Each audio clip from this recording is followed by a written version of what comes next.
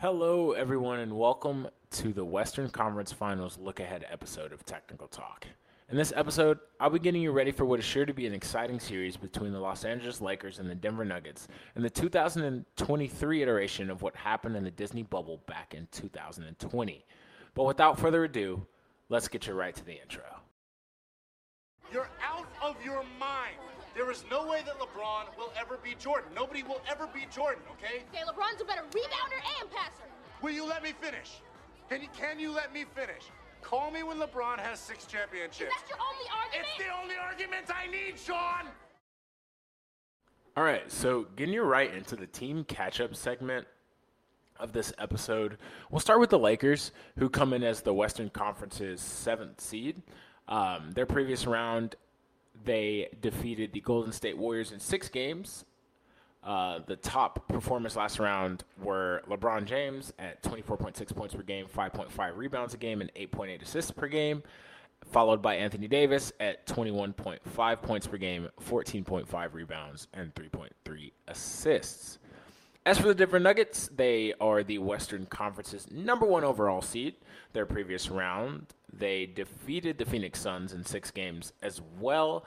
Their top performers were Nikola Jokic, who averaged an enormous 34.5 points per game, 13.2 rebounds per game, and 10.3 assists per game, followed by Jamal Murray, who averaged 24.8 points per game, 4.8 rebounds per game, and 6.5 assists per game.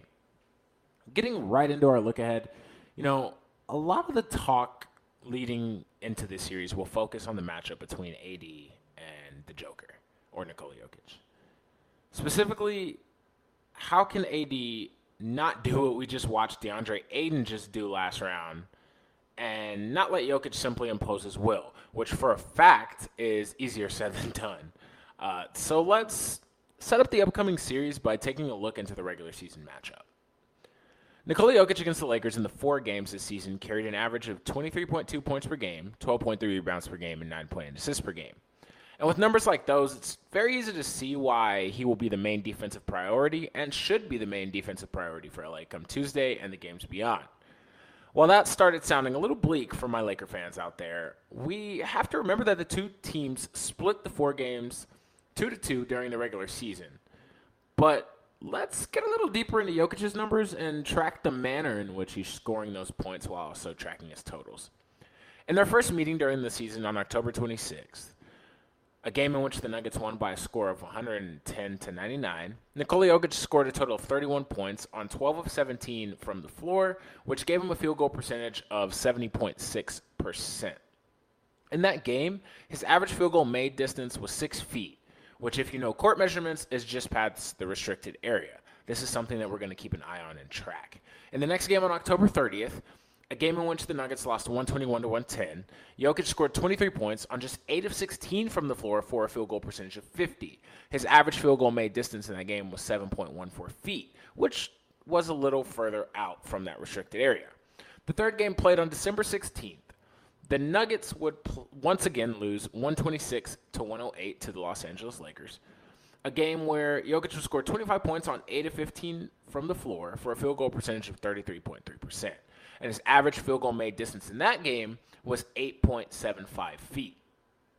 In the final game on January 9th, 2023, the Nuggets defeated the Lakers by a score of 122-109, with Nikola Jokic scoring just 14 points on 5 of 5 from the floor for a 100% field goal percentage and an average field goal made distance of 9 feet even.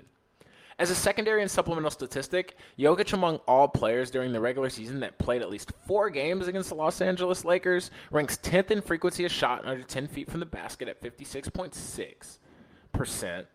First in field goals made under 10 feet from the basket with 5.5, 4th in field goals attempted, and 8th in field goal percentage at 73.3%.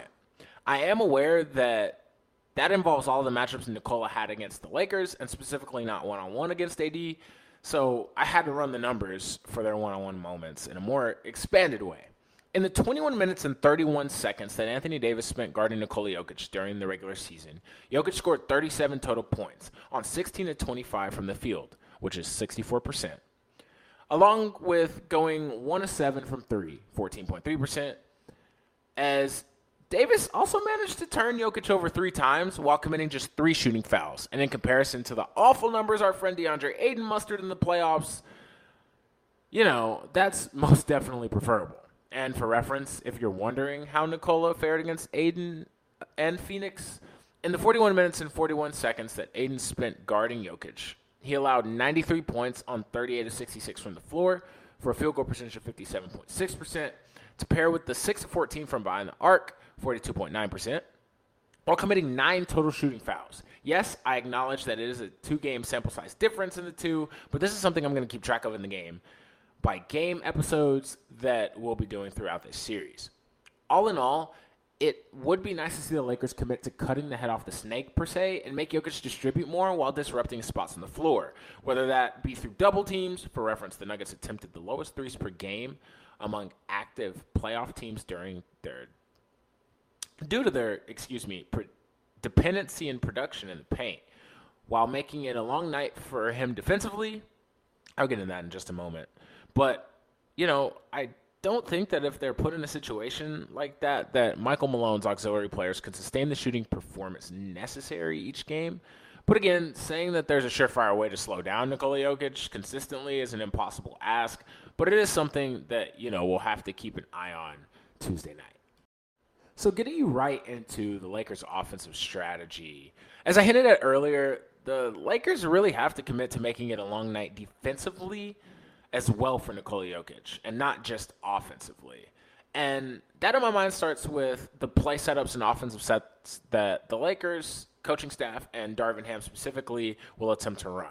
When evaluating Jokic's tape on the defensive end of the floor, we see a recurring theme with athletic guards who can penetrate and force him to make a decision of staying with them or playing drop coverage. And he seems to struggle a little bit with that decision making.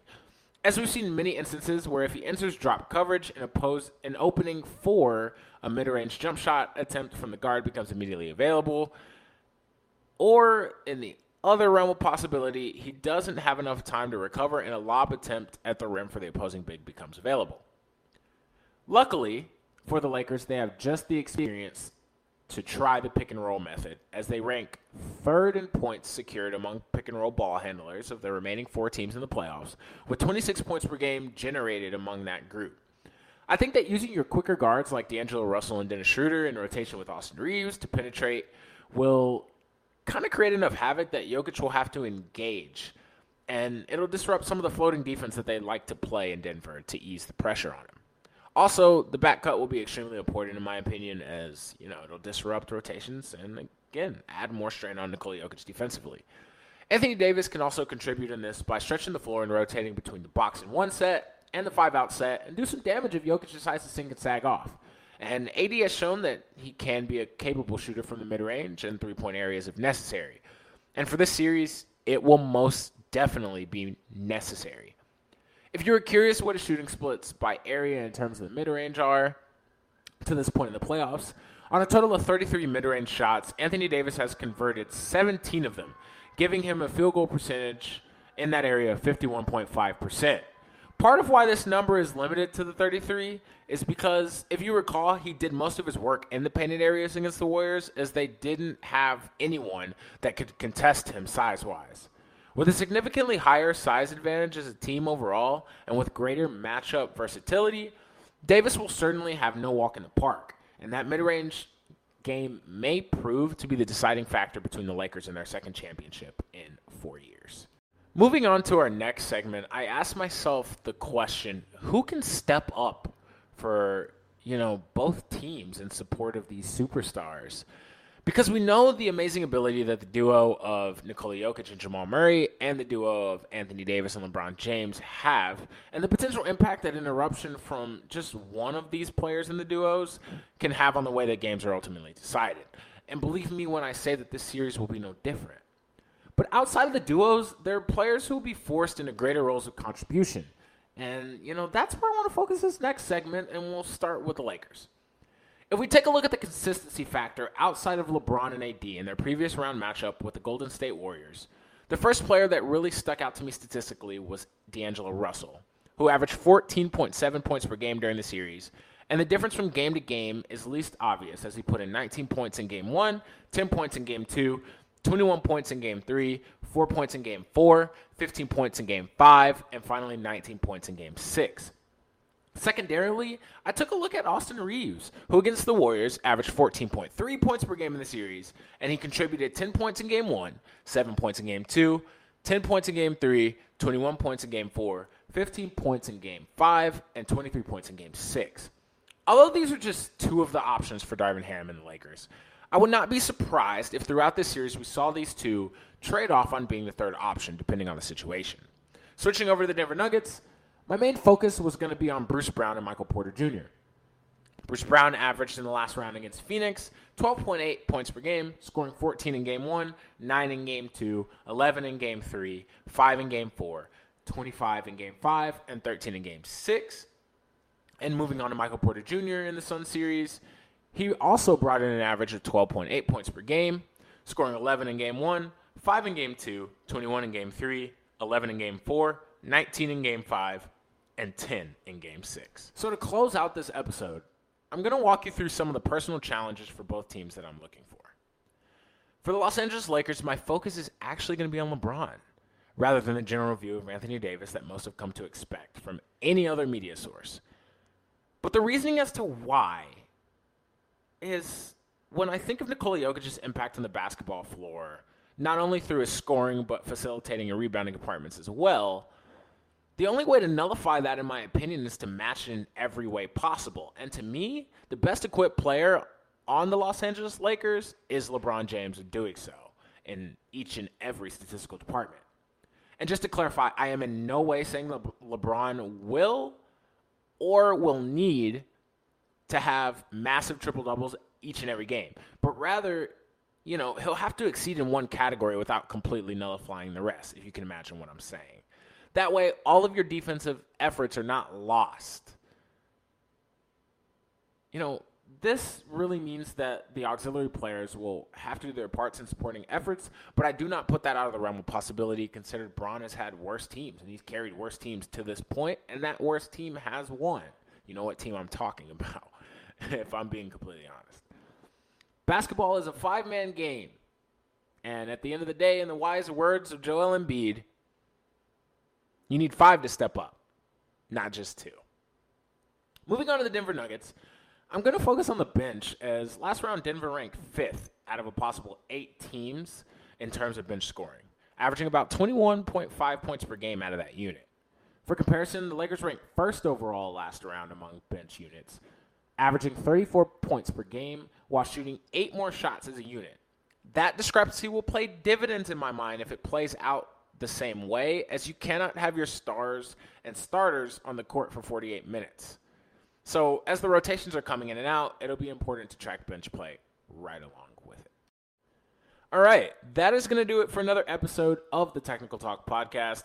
Thank you again for listening. And just as a reminder, this round and the NBA Finals playoff round will feature next day episodes recapping what we saw the night before. Thank you again very much for listening, and, I'll see you back here for our Celtics and Heat preview and subsequent Lakers-Nuggets Game 1 recap.